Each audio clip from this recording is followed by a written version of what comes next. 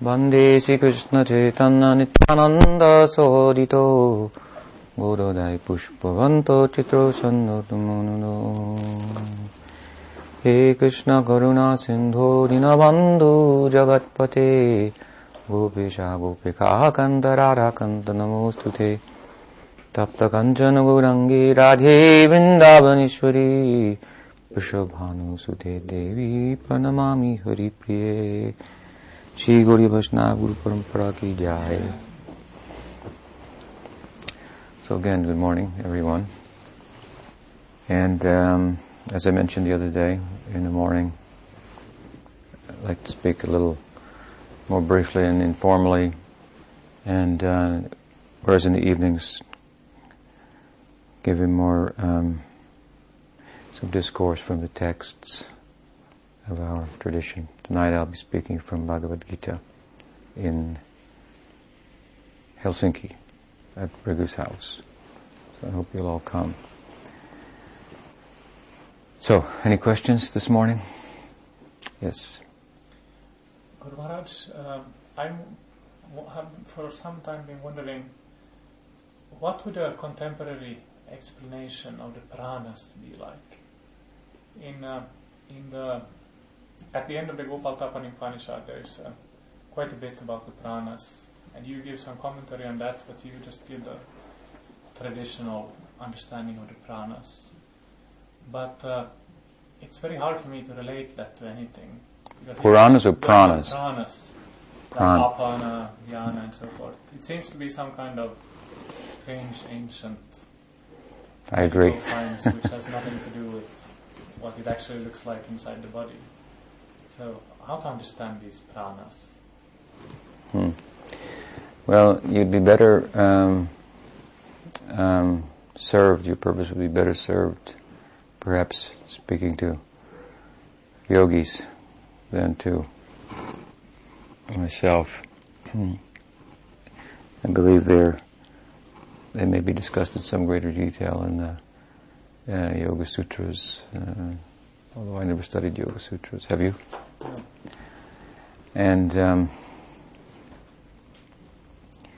the yogis seem more concerned with a detailed analysis of subtle workings of the body, subtle body, as opposed to the gross body, and manipulating those or mastering those energies for their purposes.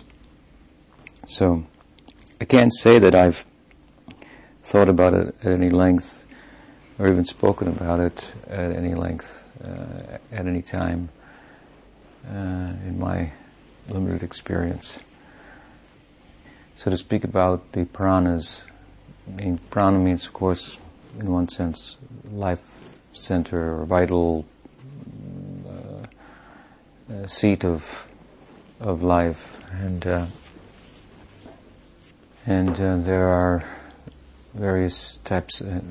Prana then also means air, life air. So different types of life airs that serve to facilitate different functions of the gross body. And it's true that modern medical science doesn't seem to identify them in any way, at least recognizable to myself, such that I could speak about them in terms that would be, we Westerners, educated Western people would be more familiar with. There is some mention of the Puranas in Bhakti Rasamrita Sindhu, I believe, with regard to Sattvika Bhavas. Briefly, Sattvika Bhavas means the involuntary manifestation of ecstasy, eightfold, corresponding with one's ecstatic experience of Krishna in Bhava Bhakti and Prema Bhakti. But there only briefly, again, it's mentioned that I believe the pranas, life airs, are spoken of in conjunction with the mind, bhava, taking over the mind and then passing through the body on the life airs and and contacting the different material basic constituents: water, earth, water, fire, air, ether, and as a result of that, the corresponding manifestations of ecstatic symptoms, such as earth, touching the earth, being stunned, touching the water, tears, fire, perspiration, ether, swooning and falling over, and so on. So, anyway, this is the only reference I could think of to the life airs in other than in Gopal Tapani where they're mentioned, but that's more of a text that the Gaudiyas have adopted than one that they have fashioned themselves, and they have identified with, adopted it for good reason, of course, because it speaks about their deity, Gopal Krishna, in such depth.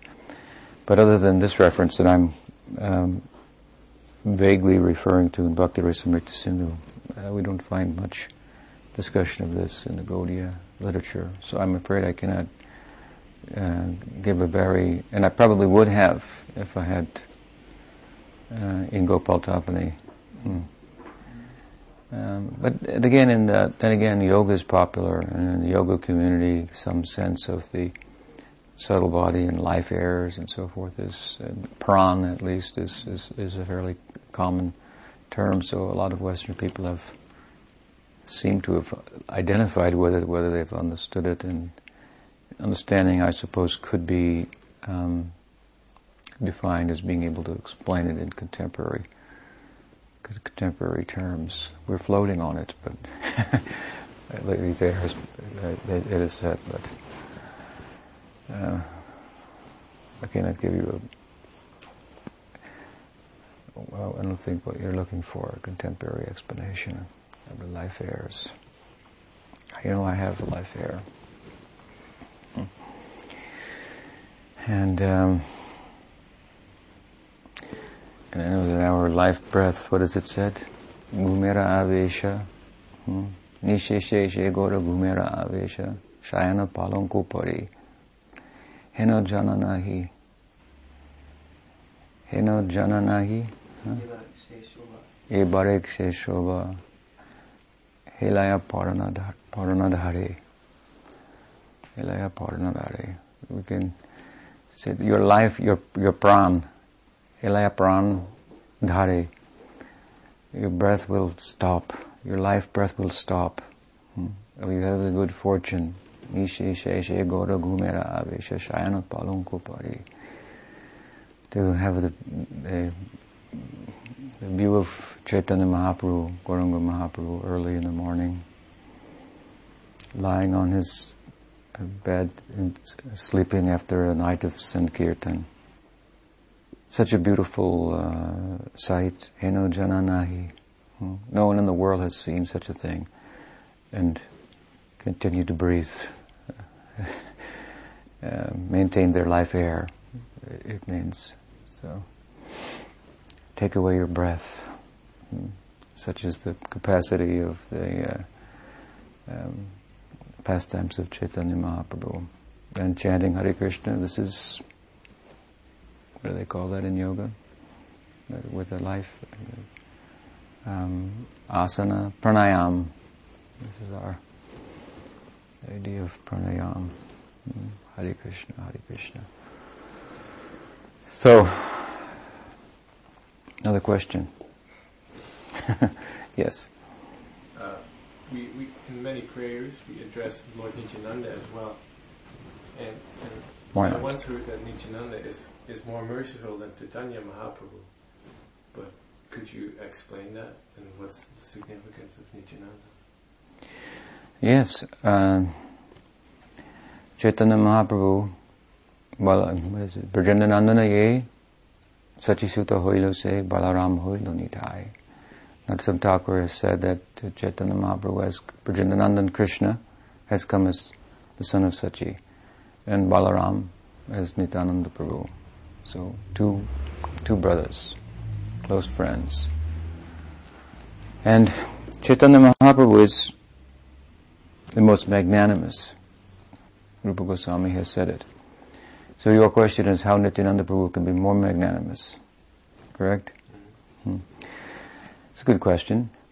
Chaitanya Mahaprabhu is very magnanimous, most magnanimous, and Nityananda Prabhu more magnanimous than the most magnanimous. It means that Nityananda Prabhu is the other self of Chaitanya Mahaprabhu, extended self of Chaitanya Mahaprabhu, for the purpose of being the most magnanimous. Chaitanya Mahaprabhu was in pursuit of being magnanimous. He took sannyas, something that Nityananda Prabhu could not tolerate, because he saw, this is my younger brother, Krishna himself, whose skin is such that if you touch it with a leaf, it will change colors. It is so soft. And he will carry the staff, the danda of a sannyasi, which means the rod of chastisement. It's not for beating up other people, beating on other people only, and subduing them, but it's for beating oneself. The mind, words, intelligence, to beat them, keep them chaste. They may only think of Krishna, may only speak of Krishna, may only act for Krishna. This is the idea. Sometimes the sannyasis these days, they're using it to beat on other people, but it's meant for beating on oneself, so that one will become very humble, chaste to Krishna, and by and command respect rather than demand respect. But Nityananda Prabhu, at any rate, could not tolerate Chaitanya Mahaprabhu's carrying the staff of renunciation. He is the supreme enjoyer. How can he be tyagi, or renunciate? This was unbearable to him. For this reason, Nityananda Prabhu, when he got the opportunity on the way to Puri, he accompanied Chaitanya Mahaprabhu, and when he got the chance, he broke the danda of Chaitanya Mahaprabhu in 3 pieces and threw it in the river. Only Nityananda Prabhu could do such a thing. Chaitanya Mahaprabhu outwardly expressed some disturbance. Inwardly, of course, he was very pleased. But that also gave him excuse to go ahead of the group of devotees who had accompanied him, and to arrive in Puri before them, and to faint before Jagannath, and to be found by his group in the company of Sarvabhauma and so forth. But at any rate, he broke the danda. Prabhupada told me to take little deities of Gaur Nitai and travel with them in a chest around the world many years ago. We have those deities in Audarya, and they've been worshipped all these years, about 25 or so more years. And at that time, not many devotees at all in his, amongst his disciples had their own deities. There were deities in the temple, and we weren't having deities in every house. Everything was, and everyone was centered around the temples. But on certain occasions, Prabhupada gave permission for someone to have a deity. So for myself, for example, I was traveling widely and so on. So he told me like that. Another sannyasi had a set of Gaur Nitai deities, a very little set of Gaur Nitai deities, and he used to travel with them and worship them very opulently. And at one point he had crafted in Hong Kong, on his way to India, platinum mridangas and little tiny mridangas and platinum kartals and a platinum danda for Chaitanya Mahaprabhu. So he dressed sometimes Chaitanya Mahaprabhu and Nityananda Prabhu like sannyasis with their little drums and kartals. So I saw that, I thought it was very curious. And I asked Prabhupada about that. I said, is it all right to worship Chaitanya Mahaprabhu? This is a long, long time ago, of course. We didn't know anything. Is it all right to worship Lord Chaitanya as a sannyasi? And Prabhupada, of course, replied that Chaitanya Mahaprabhu's devotees, they don't like to think of him as a sannyasi. This is an important point for us. And we'll think, but the sannyas lila is so important to us. So much teaching, the Sanatana Siksha, Rupa Siksha, and Chaitanya Charitamrita are found there. Lord Chaitanya is teaching to Rupa Goswami, he's teaching to Sanatana Goswami. So much tattva is there, so much important instruction for us. As a sannyasi, he defeated the Prakasananda Saraswati. As a sannyasi, he converted Sarvabhauma Bhattacharya. In fact, this acceptance of sannyas in one sense marks the beginning of what we call the Acharya Lila of Chaitanya Mahaprabhu, where he acts himself as an Acharya and teaches the way of devotional service. So it is very important to us, the sannyas of Chaitanya Mahaprabhu, but it's important to us in this sense that we should learn from that Lila how to apply ourselves in such a way that we can enter into the Navadvip Lila and the Kirtan of Chaitanya Mahaprabhu at Shiva Sangam. To do Kirtan with Chaitanya Mahaprabhu, just like it is said, Prabhate Jag, what is it? Pravana, Kalete, Shuklam Vara Adi, Pakata Ghanera Ghare, Premera Avesha Abasha Hoya, Vividha Vilasa Kore, Shri Krishna Kirtana Kori. This time of the day, Chaitanya Mahaprabhu is going out from his house, visiting his friends like Shuklambar Brahmachari, Sridhar, Kolaveka Sridhar, performing Sankirtan.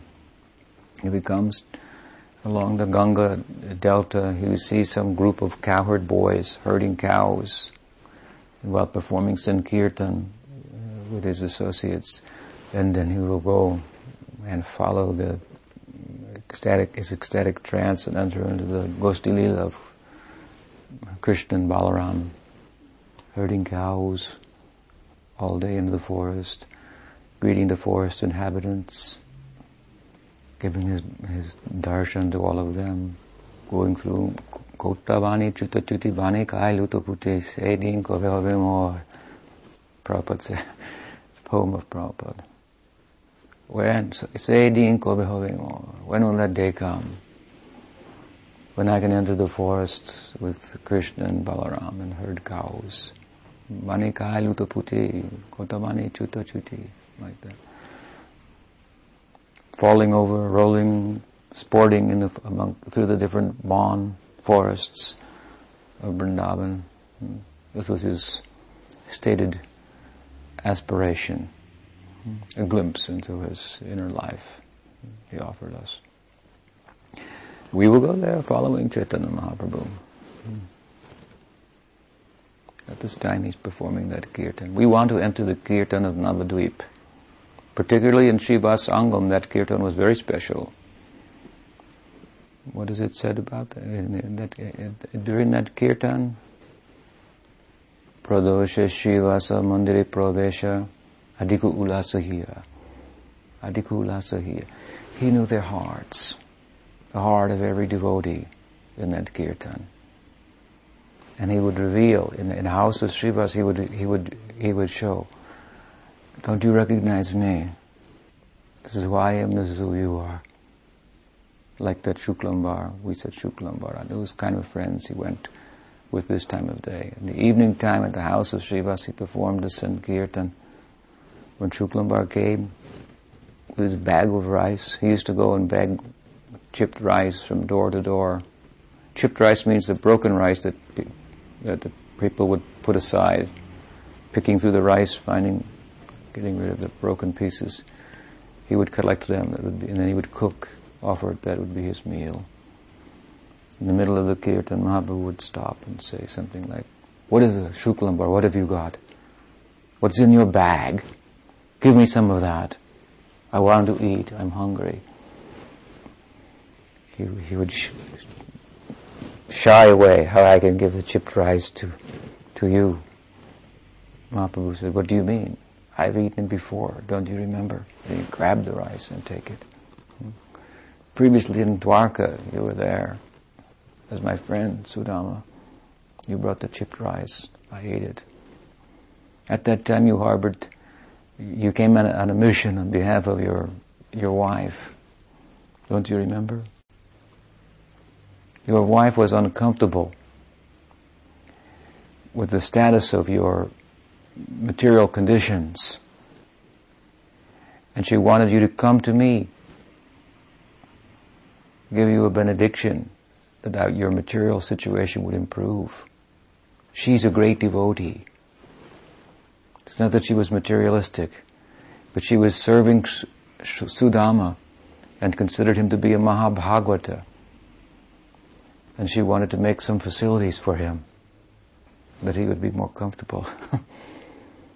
At any rate, I gave you then so much opulence, so much comfort, and you were embarrassed by that.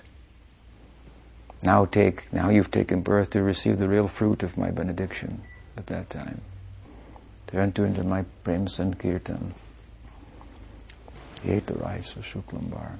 This way he revealed to different devotees their hearts. I know your heart. I know you better than you know yourself. See who you are, and see who I am, and how we are intimately connected. In one sense, the goal of Gaudiya Vaishnavism is to enter into that kirtan, like a friend and servant of Chaitanya Mahaprabhu. Like Arjuna was the perfect friend and servant of Krishna. Vishvambena Guru Seva. We should serve our Guru like an intimate friend, but servant. Servant friend. Not from a distance, out of fear, but close, friendly, as close as possible. We should come in serving disposition and endear ourselves in such a way that the Guru sees us as a very extension of his own self. Therefore, if the disciple does not eat, it becomes a problem for the Guru. He thinks, I have to give them prasad. It's just like you want to take care of different parts of his body. This kind of relationship we should have, with some intimacy and not equality, but intimacy. Vishvam Mena Guru Seva. And the Chaitanya Mahaprabhu's Leela, the devotees will serve like that.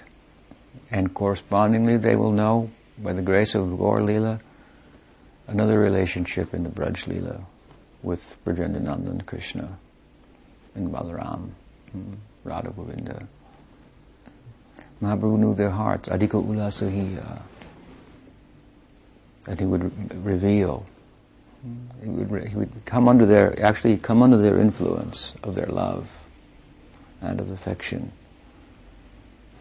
Show them something wonderful. So our ideal is to enter there. Chaitanya Mahaprabhu performed kirtan at Srivas Sangam, and then he left the kirtan to take sannyas and go abroad, go to the foreign land, Jagannath Puri and all parts of India.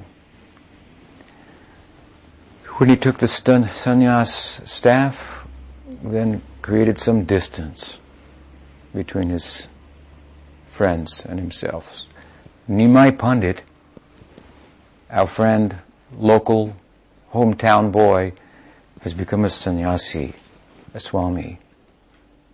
He's created some distance between us. Aishwarya of Vairagya, Mahaprabhu personified as a sannyasi. Detachment. It's an attractive thing, but it's an opulence nonetheless, and it creates some distance. And as a sannyasi, he left Navadvip, like Krishna left Vrindavan to go to Mathura. Nityananda Prabhu went, accompanied him. He took the sannyas to give Krishna consciousness to everyone. This was his purpose. He thought, if I become a sannyasi, then the people in general will show me some regard, and then I can better deliver my message to them. So to give people access to the very kirtan at the house of Srivas that was private, that not anyone could come in, only his intimate associates, he left there and showed by his example how one can lead a life in such a way that it will culminate in entering into that kirtan, and simultaneously entering into the Braj Lila via Gaur Lila. So the sannyas lila is very important to us. At the same time, if you follow me, it's nonetheless a secondary thing. It's not our ultimate ideal to serve Chaitanya Mahaprabhu as a sannyasi, but to follow the example that he set there, such that we can enter into Navadvip. So, as a sannyasi, although he took sannyas to facilitate the dissemination of the Yuga Dharma, it nonetheless, to some extent, restricted him as well. While as a sannyasi, many people would respect him and give regard and so forth, still there was a certain class of people who were very downtrodden, who might not respect a sannyasi, and who lived and frequented places where sannyasis should not go. Otherwise their sannyas would come into question. You follow? It says a black spot on a white cloth ruins the whole cloth. So, if Chaitanya Mahaprabhu was a sannyasi, were to go to the brothels and speak to the very sinful people and frequent the places where their haunts, then people might think, oh, what kind of sannyasi is this? He's always spending time at the bar in the name of preaching. What's going on there? But he wanted to, nonetheless, to disseminate his mercy and knowledge of the purpose of his descent everywhere. Indeed, he was perplexed at once and expressed his concern to Haridas Thakur that what I've come to give may be accessible to the human beings, but what about the non-moving living beings? How they will benefit from this? And how far-reaching was his scope? Haridas assured him, don't worry, that when you chant into the forest and there's an echo, that's the non-moving living beings chanting back. So, at any rate, it was through Nityananda Prabhu that Chaitanya Mahaprabhu, as a sannyasi, was able to extend himself and go amongst the downtrodden people, especially of Bengal, from where Chaitanya Mahaprabhu hailed. Mahaprabhu told him in Puri, took him aside one year and said that you should go back to Bengal and stay there. Don't come here every year and meet with me during the time of the Chaturmasya and Jagannath Rath Yatra. Stay there to deliver the people. So Nityananda Prabhu, of course, was very unorthodox in his behavior. Chaitanya Mahaprabhu as a sannyasi was very orthodox in his behavior. If he misbehaved as a sannyasi, then the purpose of his taking sannyas, that would be defeated. But if he simply maintaining the position of a sannyasi, there were certain places, as I say, that he could not go. But the unorthodox Nityananda Prabhu, who wore his heart on his hand, and acted quite mad at times, as if he was a drunken and intoxicated person himself. On account of the way that he behaved, Chaitanya Mahaprabhu was always very quick to try to check his devotees from thinking ill of Nityananda Prabhu. Because Heno, what is it? Vinay Nitai Bhai. Heno Vinay Nitai Bhai. Radha Krishna Paite Nai. Narottam has talked with us. Without the mercy of Nityananda Prabhu, you can never attain love of Radha and Krishna. Such an important person. Krishnadas Kaviraj Goswami has given a very lengthy chapter in the beginning of his book, 5th chapter, about Nityananda Prabhu. And he begins that chapter with some very weighty, heavy verses, some of which is Sankarshana Karanato Yashayi Payo, what is it? Yashayi Sankarshana Karanato Yashayi Prayogdishayi, anyway, Sheshaschayaschamsa Kalasanitya Nandakirama Sharanamamastu Sankarshana Karantoishayi. Oh, he's saying such Nityananda Prabhu, this wild man, crazy person, sometimes running naked, appearing in the social events naked and oblivious and so on. He's the Mool Sankarshan, the source of the Vishnus in this world. Karnadakshayi, Shirdakshayi, Garbhodakshayi Vishnu, Anantasesh, all these powerful manifestations of Godhead that have something to do with sustaining the whole of the material existence. These are all just his expansions. What is his position? Very heavy. Nityananda Prabhu is so devoted to Chaitanya Mahaprabhu. It is said that when Mahaprabhu was waking in the morning, that bed that he lies upon, that is Nityananda Prabhu. What is that verse? Dvijamani Bhakshe Tava Jhalamala Sutra Paduka Parai Dvare Aratopatra. Here's the shoes of Chaitanya Mahaprabhu that wait at the door. Mahaprabhu was Dvijamani, the best of the Brahmins. He wears a beautiful effulgent thread around his chest. He lies on the bed as he waking in the morning, his shoes at the door, umbrella at the door, and thread around his chest. This is speaking about Chaitanya Mahaprabhu, overtly and covertly about Nityananda Prabhu. Nityananda Prabhu is his shoes, his umbrella, the thread around his chest, so from head to toe, and the middle of his body, Nityananda Prabhu is there at every step, serving Chaitanya Mahaprabhu. Balarame, what is it? Bhakta Abhiman. The Bhakta Abhiman, Krishnadas Kaviraj Goswami teaches, the ego of a devotee.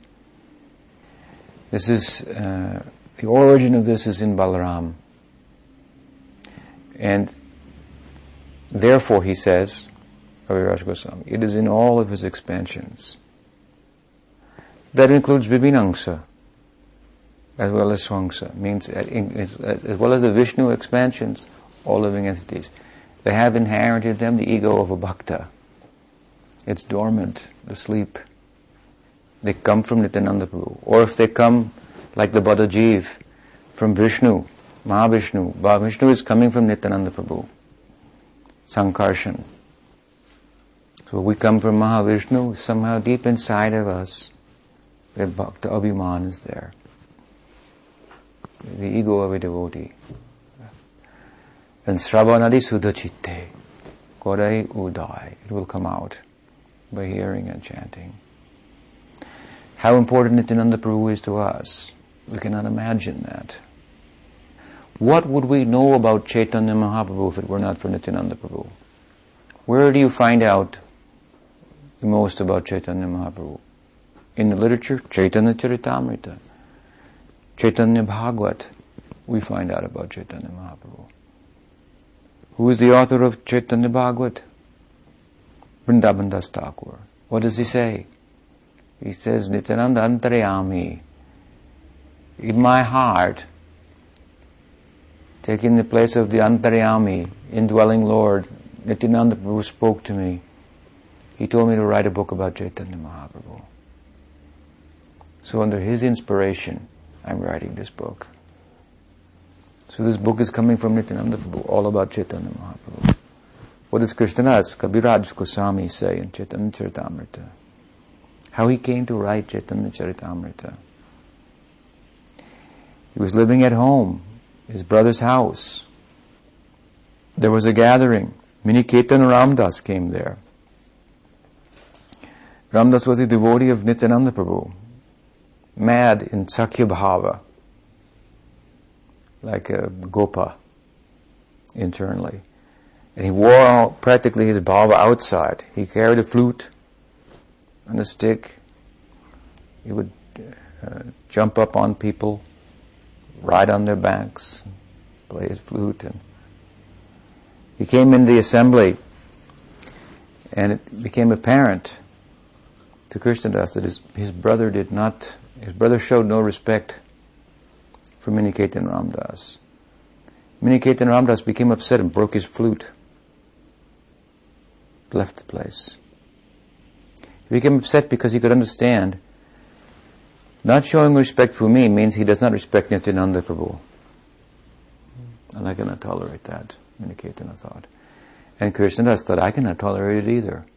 I told my brother, if you do not respect Nityananda Prabhu, even though you say you have great respect for Nityananda, for Chaitanya Mahaprabhu, the fact is you have no regard for Chaitanya Mahaprabhu. Without respecting Nityananda Prabhu, then there's no question of loving Chaitanya Mahaprabhu. What did he say? He gave some example. Half a hen, he said. This is like a half a hen logic. You know the half hen logic. Man had a hen, a chicken, and he was making money from the eggs. He was getting eggs and selling the eggs. So he thought, from one hole in the chicken I get these eggs, and that gives me money. But the other hole, the mouth, I have to put money inside. I have to feed the chicken. So I'll cut off the head of the chicken. Then I won't have to spend any money on that hole, and from the other hole I'll get the eggs and make money. So this is not very good logic. It's called half chicken logic. So he told this to his brother. This is your logic. You worship Gaur, but not Nityananda Prabhu. You have nothing then, no worship. So he left the house. He went out, became homeless. And wherever he lied down to take rest, that night Nityananda Prabhu came to him in a dream and said, go to Vrindavan, Krishnadas, and you will find your wealth there. Narottam Thakur says, Sangsara vasana mor, what is it? Kabe tu chahave. Har kabe nitai chander karuna hoive, sangsara vasana mor kabe tu chahave. When will Nityananda Prabhu take away all my material desires? Vishaya Chariya. Then I can enter into Vrindavan. Nityananda Prabhu gave him permission to go to Vrindavan. He said, you will find your wealth there. What wealth did he find there? He went there telling his story. And Rup, Sanatan, all the leading Vaishnavas, they gave him the blessing. You write about Chaitanya Mahaprabhu. So Chaitanya Charitamrita comes from Nityananda Prabhu also. See how he is broadcasting and how you don't even know that's not your fault. That means Nityananda Prabhu, although he's so much in the foreground of pushing Chaitanya Mahaprabhu forward, he nonetheless does it in such a way as to keep himself in the background. And devotees will have a question, what is the importance of Nityananda? Even at the time, some devotees thought, who cares for this Nityananda Prabhu? He's mad. And our only question about Gauranga Mahaprabhu is why he keeps the company of this fellow. Otherwise he's faultless. But he keeps the company of this fellow and brings him into question. We should try to separate him from Nityananda Prabhu. Mahaprabhu would never allow this, and very quick he was to address, in the assembly, the importance of Nityananda Prabhu, how to understand him in the proper light, how to understand him with a philosophical eye. He is the personification of Sandhini Shakti, so the whole of the Dham is expanding from him, and the whole of the material world as well. The playground for the Lord's Leelas, he is manifesting that. So it's intimately involved with Chaitanya Mahaprabhu and as Ram with Krishna, either overtly in the Gosti Leela, for example, or indirectly in every other Leela, in Madhurya Leela. So Nityananda Prabhu is very important, and through him, Chaitanya Mahaprabhu extended his mercy to places where, as a sannyasi, he could not go. Nityananda Prabhu was told, go back and stay in Bengal. So Nityananda Prabhu, about him it is said, if you see Nityananda Prabhu at a brothel with a a working girl, then you should think, he's only there for preaching, no other purpose. And this is what he did, door to door for Chaitanya Mahaprabhu. And this, of course, brings up an important point that Srila Prabhupada himself raises in this connection when he comments on this in his edition of Chaitanya Charitamrita. This is Guru Parampara. Nowadays, it's common to think that as long as the Guru, in succession, for example, from Srila Prabhupada, doesn't say more than Prabhupada, up to what he said or a little bit less, then he's qualified. If he says anything more that Prabhupada hasn't said, then it becomes questionable immediately. But Prabhupada has not said that. How can you say that? This is the backwards idea.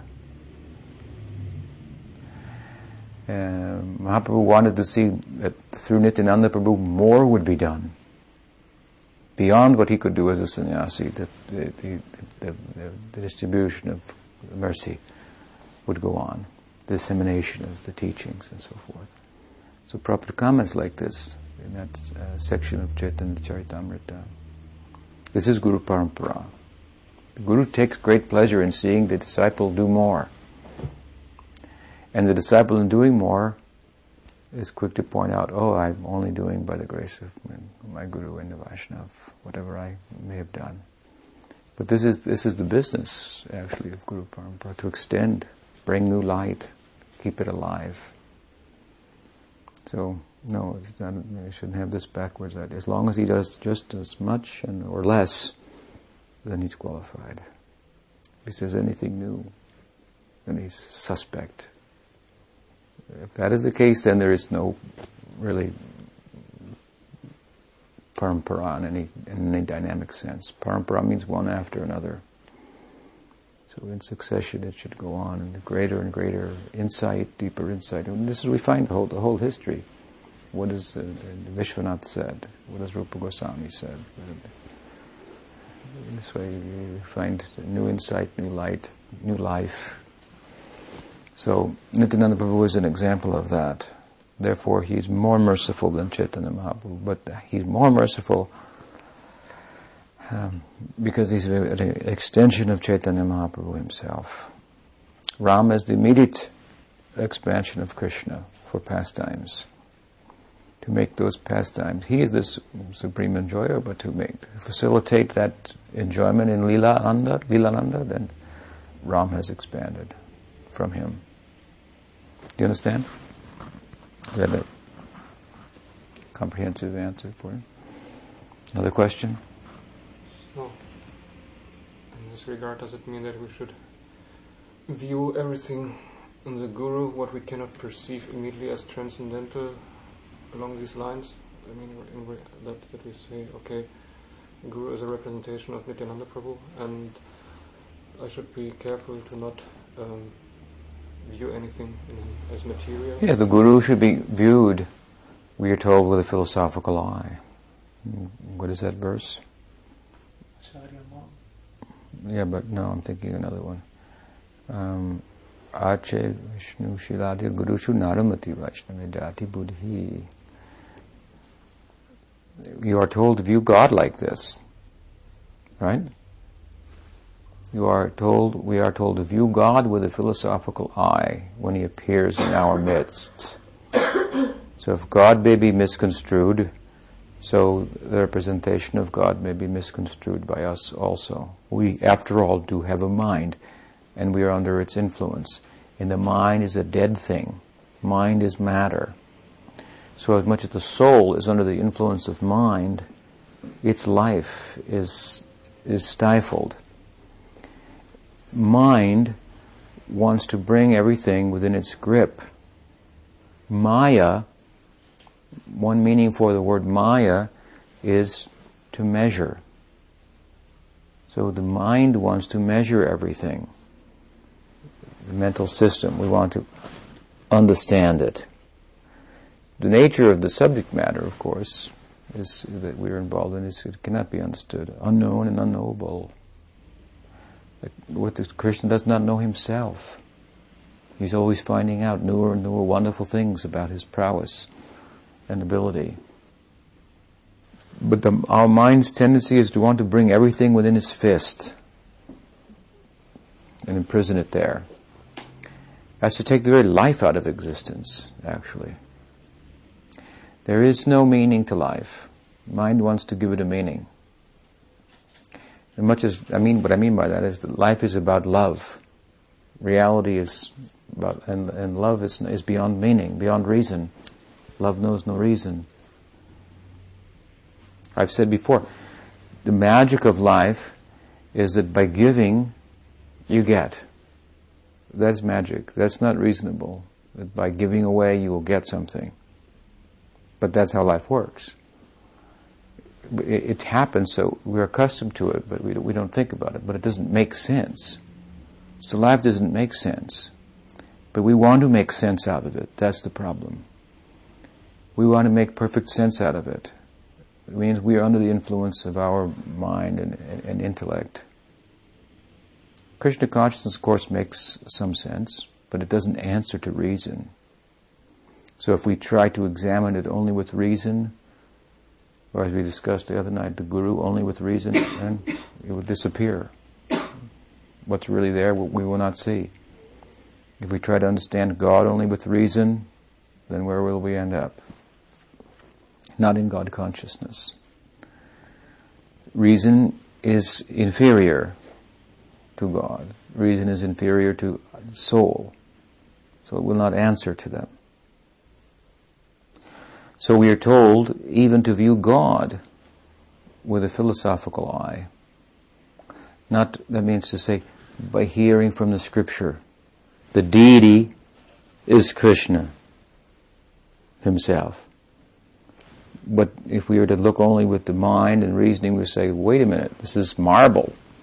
Chip, chip. And this could be broken, and so forth. How can it be God? You say the book is manifestation of God, the Bhagavatam, the heart of Krishna. I can take it and throw it in the fire. There goes your heart of Krishna. I burned it up. Now what? So, if we only to look with the mind and material senses, mind is like a vulture. What does the vulture thrive upon? Dead things. So the mind tries to make things dead so that it can consume it. If it's alive, mind cannot handle it. If it can make it like itself, matter, take the life out of it, then it can grab it. It thinks it grabs it. Just like Ravana thought he kidnapped Sita. But it's not possible for Ravana to kidnap Sita. Brahma thought he stole all the cows and calves and cowherd boys of Krishna. But how is that possible? How by Brahma's Shakti, which is material, could he arrest the Swarup Shakti? Not all manifestations of Krishna's calves and friends were examples of. So actually some Maya form was manifest. He stole those. That's a long story, but therefore we are to view all these things, the scriptures, the deity, Guru, all these manifestations of divinity with the philosophical eye. If there's a meeting between eternity and temporality, then that meeting will take on a temporal appearance. But if we approach it properly, the deity appears temporary, subject to decay and so forth, right? The book, also, as I mentioned, subject to decay. So it looks like a material manifestation. But if we approach it on its terms, what happens? We experience eternality. So if that which is infinite comes within the finite to show itself, it will take on a finite experience, finite appearance.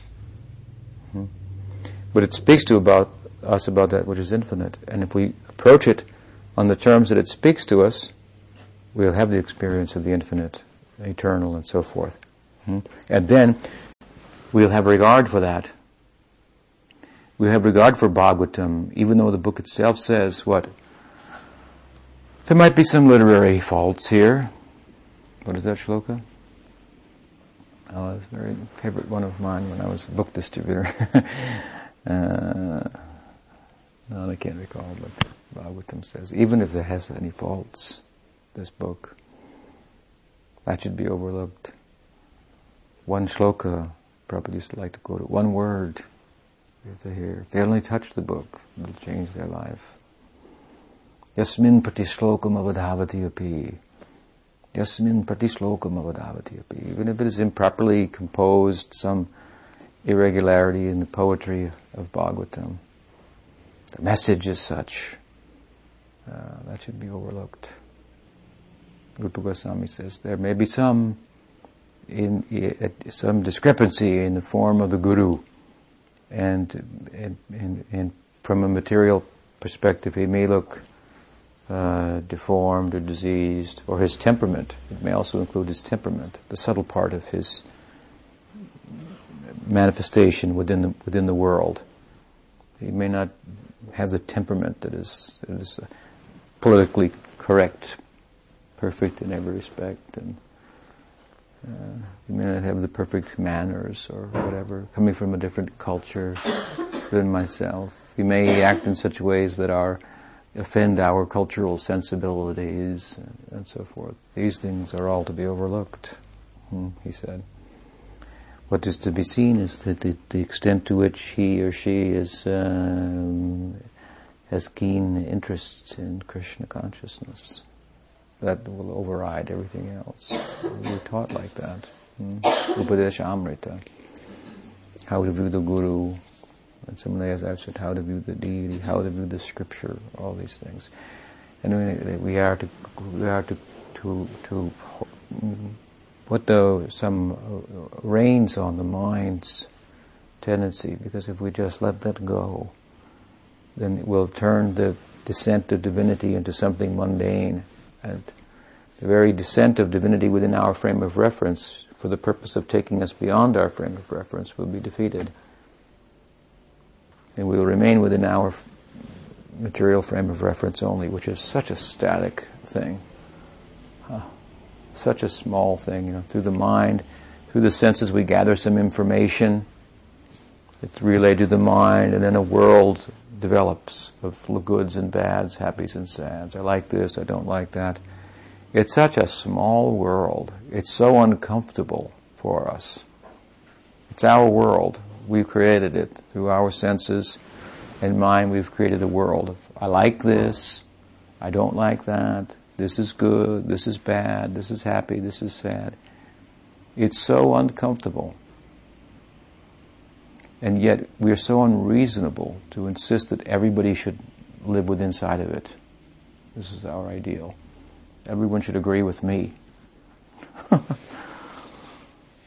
And it's not even making us happy. So petty, so small. The only thing that causes us to perpetuate it is the illusion that it provides, which leads us to believe that we're more important than we are, that we're bigger than we are. We're actually very small, insignificant. But we're important to the one who is significant.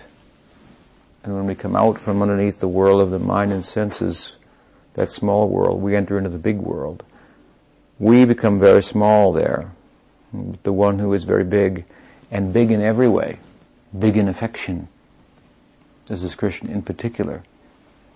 Krishna, big in affection, comes into view. Suhridam, sarvabhutanam, gnatva shantamicchati, bhuktaram jagatapasam, sarvaloko maheshwaram. He's the Lord of everything, enjoyer of everything. We think, nothing for me. Not even enough ground to put a pin in for myself. Nothing for me to enjoy. Everything for his enjoyment. He's the owner of everything. But he says, have you accepted this position about me? Suhridam sarvabhutanam. then you can see me as your friend. Then you become the friend of the one who's the supreme enjoyer, the friend of the one who owns everything. So that your position is so great then. So try to see the eyes of the scripture. Another question? Yes. In relation to what you are saying, I have a friend. She's not a devotee. She's in another group, and they have like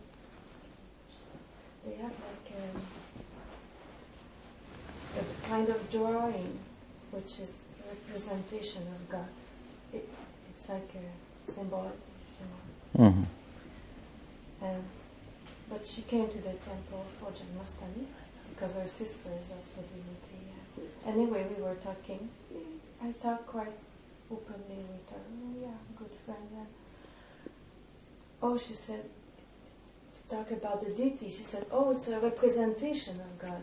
So I know what she means, like what they have, a representation of God. I said, no, it is God. She looked at me like, what's wrong with Narayani? like she wanted to tell me that this is God, you know. And then I was really thinking about it after that. I should have said another way, but how, you know? It kind of push her like. I think one thing that you need to consider is that the deity is directly God, but that you don't act like that.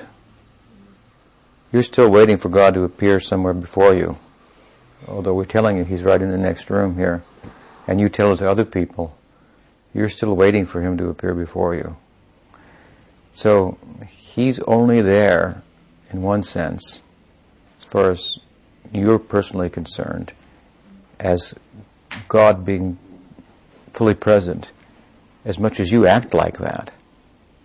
And if you really act like that, you would probably be able to convince people that God was there. He would speak to you and reveal things to you in such a way that you could make a very compelling case without trying to convince others that God is fully present in the form of the deity. This is one point. In another sense, we can say that God is symbolically present in the deity. Because the deity, through the deity we worship God symbolically. This is, the deity worship is like the realm of ritual, which is somewhere in between the material world and the spiritual world. It's kind of a combination of both. The deity comes in a form constituted of material elements, and deity is worshipped with rules and regulations that don't always make sense in the material world. We want those rules to make sense. Sometimes they do, sometimes they don't. We should know we've entered the world of ritual here. And you've got to take a bath so many times. I just took a bath a few minutes ago, but I went in this room. Now I need to take a bath because you went in that room. And then you say, well, this is coming from Indian culture, and our bathrooms are cleaner than their altars, practically. We should. I mean, these rules should be thrown out there, practical. But this is a world of ritual. It has rules of its own. And if we enter into the world of ritual and follow the rules of ritual and through all the language of ritual, Kling, Goraya, Namaha, we offer all these things, items and whatnot. So if we approach properly through mantra is like symbolic. It's a sound, seed form representation of what's inside the mantra, the whole of the Leela and the world of Krishna. So, but we are uttering that mantra, making the sounds, performing the different rituals and so forth. If we do that in the right spirit, then we enter into Krishna Lila. From Archan we can become qualified to do bhajan, find the Lord in His name fully manifesting in our heart. So in that sense, the deity is also a symbolic representation of Krishna Lila. Do you follow? But we can approach, and if we are successful in that, do it properly, well, then we can enter into, we can do bhajan. When you do bhajan, then you don't do deity worship for the most part. It can be retired from. So, of course, he still has regard for the deity, such a devotee, but he's able to contact the Lord within his heart. The temple is open in the heart. Curtain is open. And he's getting some inspiration from the heart, some directive from the deity in the heart. He's serving in the lila, in a spiritual form. So this deity worship is somewhere in between, as I said, the material world and that world of spiritual experience. So in that sense, it's a kind of a representation of God, a way in which God is represented here. So it's not inaccurate to portray it like that. And you might have explained it like that without scaring your friend. And the reality is, as I mentioned in the beginning, is that while you say the words Krishna is directly here, you don't act like that. You don't act like that. That's also the mercy of the deity.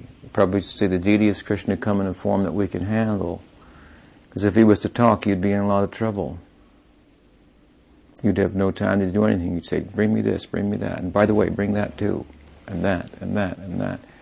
He's the supreme enjoyer, so he's quiet. He knows. You don't really think I'm here, so why should I talk to you? You come, you make these prayers, and you try to get it over with so that you can go quick enough so that you can go do something else. You're coming and doing these motions, but you've got something else on your mind. So how much is he there when we approach in that way? If we really approach the deity as if Krishna is there, then when someone asks us about the altar, we'll say, yes, this is Krishna. And we'll be able to speak in such a way that they'll believe it. No, he's right here. He can talk, he can walk. So we should increase our devotion to the deity. We can also, as I say, think that the practical reality for us is that there's this symbolic representation in the sense in which I'm speaking. It's like a new concept for me. I never thought in this way. Do you have any... symbolic. Yeah. Like you said, it is mantra, it's symbolic. In the lila, they are not going Swaha, Krishna, Om, Swaha. Sit, eat. Huh? And in the lila, Krishna is taking food from his mouth and putting it in Subal's mouth. And then taking that out and putting it in Sridham's mouth, and in this way, and Brahma's flying in on the swan and thinking, what kind of people are these people? Krishna eating with his left hand and putting food in his friend's mouth, and the friend is taking it out and putting it in his mouth. Uncivilized people. And Brahma is Vidhi, Mr. Personification of rules. And these boys are acting very uncivilized. He's thinking, what is this? And people are making a big commotion about this boy? He's the killer of sin? Agasura? How can it be? And we are offering, take this, please. Wash your feet. And Mother Yasoda is chasing him with a stick. Come and eat. Eat more. Radhika has cooked this. She went to such effort. You'll be gone all day in the forest. Eat more, eat more. So we are in the deity worship is some in between. Archan is a step generally below bhajan. Of course, it can be done in bhav also, the deity worship. But for the most part, it is the deity is a manifestation of the Lord that extends itself to those who have no bhava, as a means by which they can develop bhava, means feeling. emotion, love for Krishna. Sankirtan, that is for everyone. From beginning to end. Sankirtan. Sankirtan is going on in the Leela. And Sankirtan is going on the streets at every town and village. Through Nam Sankirtan, the name comes to us. It qualifies us to do archan. Isn't it? And we get the mantras from our Guru. When the Guru sees, oh, he's taking the Nam very seriously, I should give him some help. How to take advantage of Nam. So he gives the mantra, Krishna mantra. This Krishna mantra that will help you to become liberated from material conceptions and to understand your nature. This is part of liberation in relation to the Lord. And then, to fully develop that nature, do Sankirtan with feeling. Not for purifying the heart, that's already been accomplished with the help of mantra. But with a purified heart, with emotion, do Sankirtan. That will take you to Goloka. This is Chaitanya Charitamrita's opinion.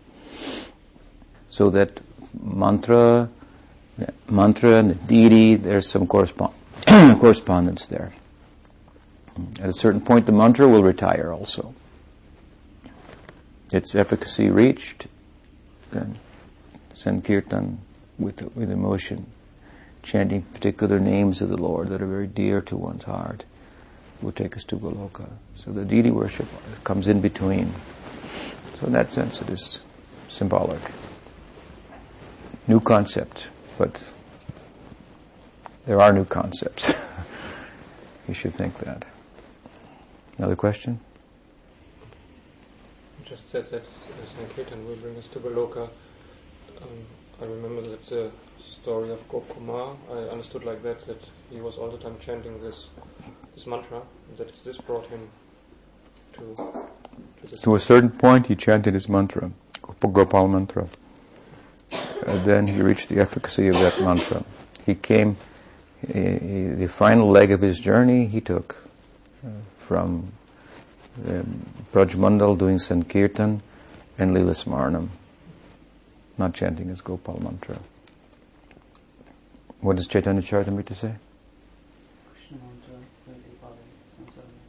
Krishna mantra hoite pabe sangsara mochan. By Krishna mantra, that means Gopal mantra, sansara mochan. You will become liberated from samsara.